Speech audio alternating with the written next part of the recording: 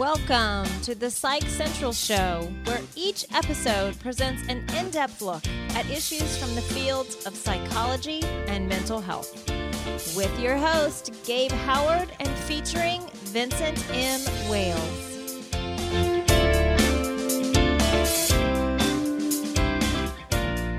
Hello, everyone, and welcome to this week's edition of the Psych Central Show. My name is Gabe Howard, and we have a special series for you this week about the Palo Alto School District suicides. Specifically, we have some guests for you, and this is part one of a three-part series. And with that, I'm going to hand it over to Mr. Wales to introduce our guests. Hi, everybody. This week, we have with us Sammy Cotmell and her mother, Maya Nelson. Say hi, ladies. Hi. So for those of you who are not familiar with the Palo Alto School District suicides, just a little bit of history for you. First of all, that school district has a teen suicide rate that is 4 times the national average. In a space of 7 years, they've had 10 suicides. 6 of them were in a cluster during the 2008-2009 school year, and then 4 in the 2014-15 school year. In 2016, the CDC investigated this whole situation, and they had the results that showed that 46% of the victims were suffering from some sort of mental illness, most commonly depression, anxiety, and bipolar disorder. And the most common reason that's given for this rash of suicides was the stress of high performance expectations in that school district. Sammy, could you tell us a little bit about that last bit, the stresses of that district? Yeah, first I want to say thank you so much for just, letting us be on your show. We're really excited. And, I think any conversation we can get started about, mental health issues is really, really important. And so thank you. Oh, you're very welcome. Thank you. Yeah, I think, that's definitely true. Kids today face, really intense pressure. They face not only academic pressure, but they also face social pressure. Kids tend to feel like they have to take all AP classes. They have to, get straight A's. They feel like they have to participate in so many extracurricular activities and clubs and sports in order to kind of pad, I guess, their college application so that they can get into these, Ivy League schools or really great schools, whether they want to or not. Oftentimes, it's the parents who are putting a lot of pressure on their kids as well. In addition, to not only this intense academic pressure, they also face a lot of social pressure, because we live in a time where social media is everywhere, and it can be really damaging to one's self-esteem, and it can cause issues anywhere from body image issues to social anxiety, to bullying, to just a lot of things. So I think today is just kind of a really tough time to be a teen in general. And, it's even tougher being a teen living with a mental illness. Sure. So how did all of these different things affect you?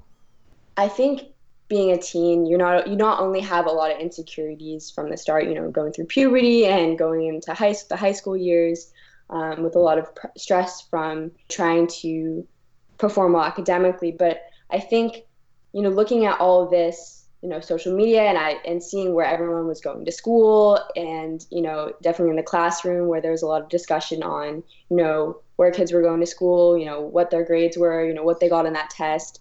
It definitely put a lot of pressure on me to want to succeed.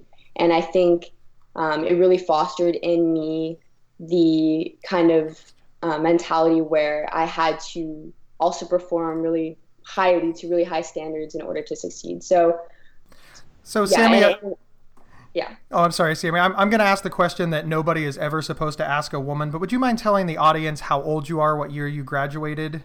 I am 18 years old, and I graduated in 2016 from Mercy High School in Burlingame. Very, very cool. You were involved heavily. I mean, I don't want to give apart. I know your story, but sort of tell us part of your story. Just sort of start from the beginning and go with it. So I was diagnosed with obsessive compulsive disorder at around the beginning of 8th grade. And for me, my OCD comes in a lot of different forms for many different people. But for me, my OCD revolves primarily around success. So I always felt like in order for me to succeed, I had to, get straight A's. I had to get into an Ivy League college. I had to get a 2400 on my SATs, and all of this really radical thinking. It was really black or white thinking when it came to my OCD. There really was no gray area. It was either I was successful and I got straight A's, or I didn't and all else failed. And as I, looking back on it, as I transitioned into high school and the pressure to perform increased, my OCD symptoms also continued to get worse. And that's kind of how it goes with OCD. The more pressure or stress you're under, the worse your symptoms tend to become. So homework assignments that should have taken me like 30 minutes, I just remember were taking me up to 3 hours to complete. And my OCD basically just made performing everyday life functions really, really difficult for me. It became really difficult to eat, to sleep, and the worst, to walk. Oh, wow. It was just, it became really, really crippling, I guess is the word for it.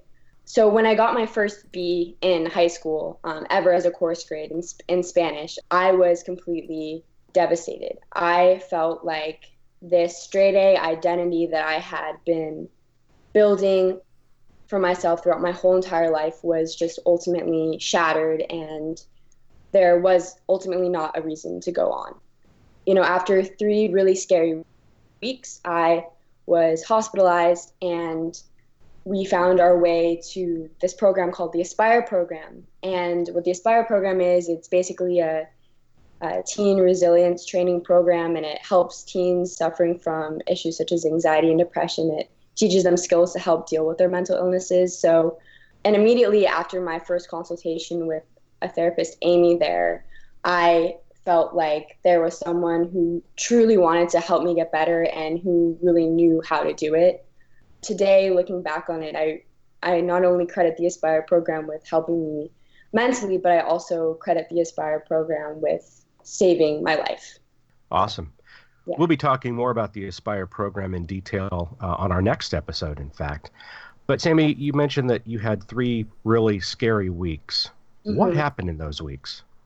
Immediately after I had gotten the B, I was in this state of really high, intense emotional stress. And so I was under this plan of what's called a 5150.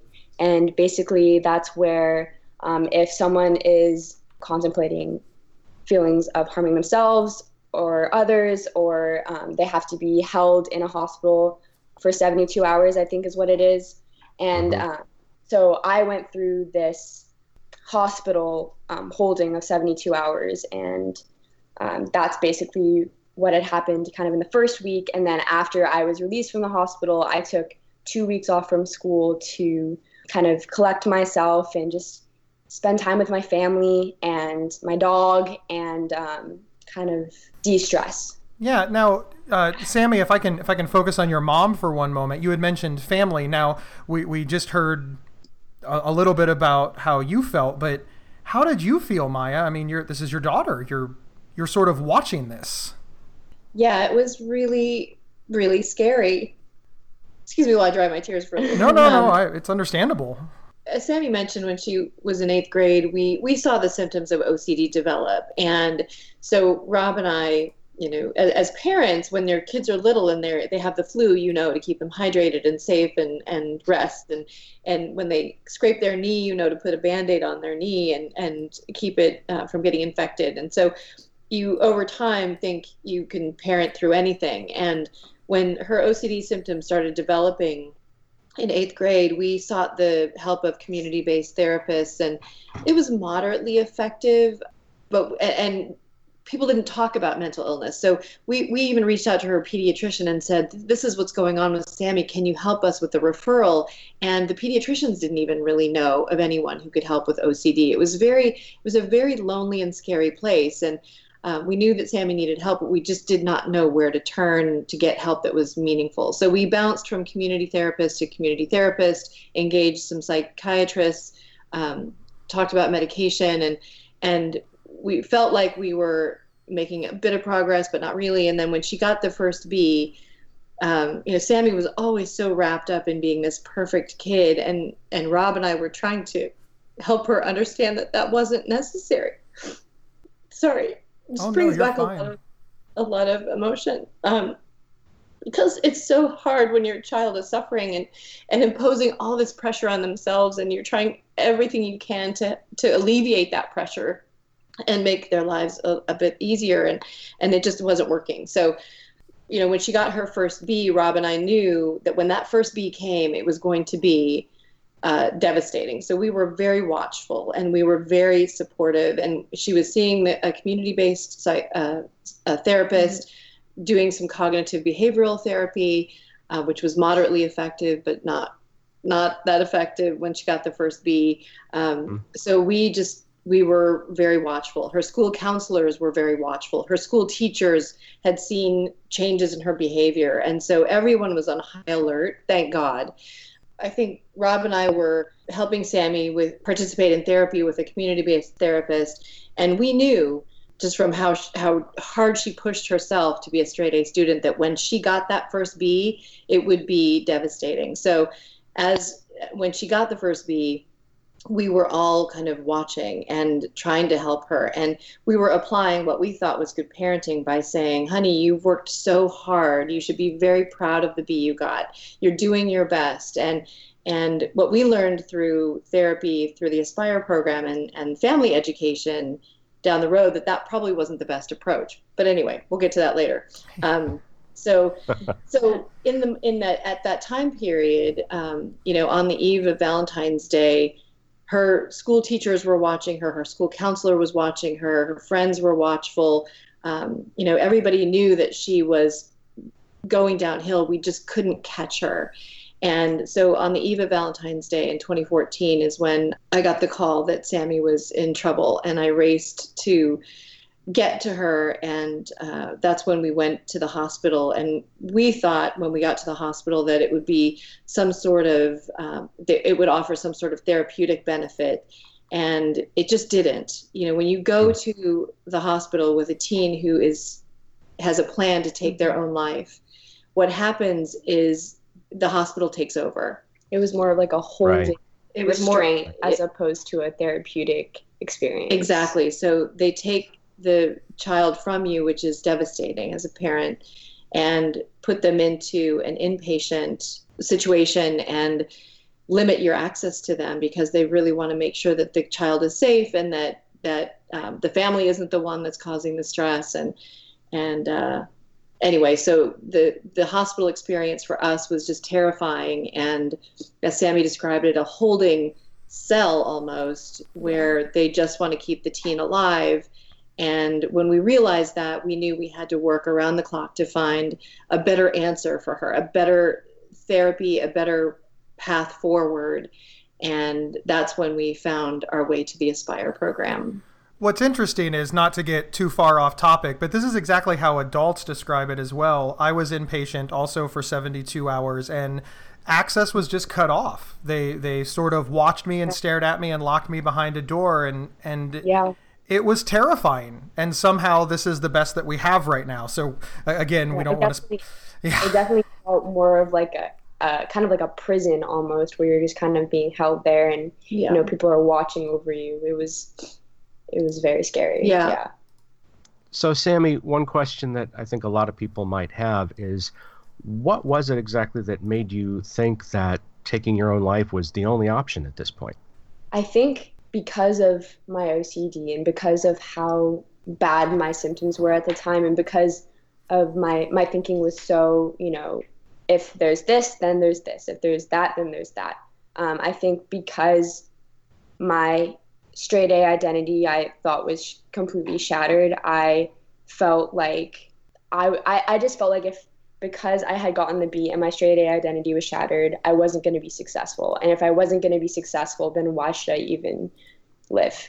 Why even, what's the point in living? Like, why bother, I guess. Bit of a nihilist there. Yeah. So I'm curious, because of all the different responses to this rash of suicides, have there been changes made in that school district as a result? I think the changes have started to be made. We lost a really close friend of ours to suicide 2 years ago in the Burlingame School District, and the parents are as driven as we are to change the conversation around mental illness and help kids feel comfortable asking for help. Sammy has done some talks in the community. She just did one last night, actually, at Burlingame High School, to encourage kids to have the courage to ask for help and to realize that they're not alone and that there is no shame in mental illness. I think the change is that there's definitely a little more conversation now than there was in the before time. So I think that conversation is really good. And I think in order to get to even more change, especially like in the schools, you need to keep that conversation going.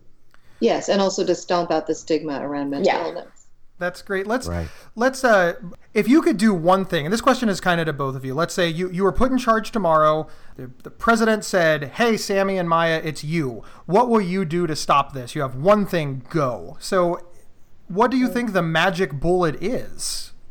Is there one? Yeah, from a parent standpoint, I think I would transform health education in middle and high school. And so health education right now includes things like eat more vegetables, don't smoke, don't drink and drive, wear a condom. Once you get past that lesson for the 17th time, let's teach kids how to regulate their emotions. Let's teach kids how to engage their wise mind instead of get caught up in their emotional mind and walk this middle path, which they teach in the Aspire program. I think that's one thing I would do. We've done such a great job in teaching kids the dangers of smoking. If we teach the kids how to ask for help, how to recognize mental illness, how to have the courage to speak up, then I think we will prevent these things from happening. Yeah, and so to kind of add on to what my mom was saying, I think for me, there definitely needs to be some sort of program implemented into schools where they, teach you about, mental health issues and how to, because I think everyone and anyone can benefit from learning about your wise mind and like learning about, mindfulness. I think every single person can benefit from these lessons because life can get, let's face it, life can suck sometimes for every single person, and everyone goes through their own story and everyone goes through their highs and lows. And I think it's just really important to have this program implemented into schools where people feel like, okay, they're not alone. And I think once we get to that point, that would be really, really therapeutic. Excellent. Sammy, I want to applaud you and Maya both for going out and doing what you do, the speeches that you give at schools and other locations. I just think that's fantastic. Thank you. Thank you so much. We appreciate the opportunity to be on your show. Yeah. It's awesome. I started my speaking publicly about living with bipolar when I was almost 30 years old, and it was so incredibly difficult because I mean, as you know, I'm sort of speaking to the choir with you. And when I first read about you, I thought, wow, at 16, 17, 18 years old, you're facing this stigma and discrimination head on and doing a lot to change it. So my proverbial hat is right off to you. Thank you for doing this. It's incredible. It's incredible. You know what? I think because everyone's really afraid to talk about it, there just needs to be people to kind of break that. And it's definitely it's been such an amazing opportunity to talk about it. And I just think, once we get more people to talk about their own stories, that's when change can really happen. And so thank you so much. Like that really means more than you know. Oh, well, thank you so much. All right. Well, next week we are going to have part 2 of the 3-part series. So thank you to our guests for this week. And Sammy, you will be on next week's show too. Is that correct? Yes, that is correct. Excellent. Well, we look forward to talking to you next week, and we will see everyone later. Thanks. You guys. Thank you. PsychCentral.com is the internet's oldest and largest independent mental health website. Psych Central is overseen by Dr. John Grohol, a mental health expert and one of the pioneering leaders in online mental health.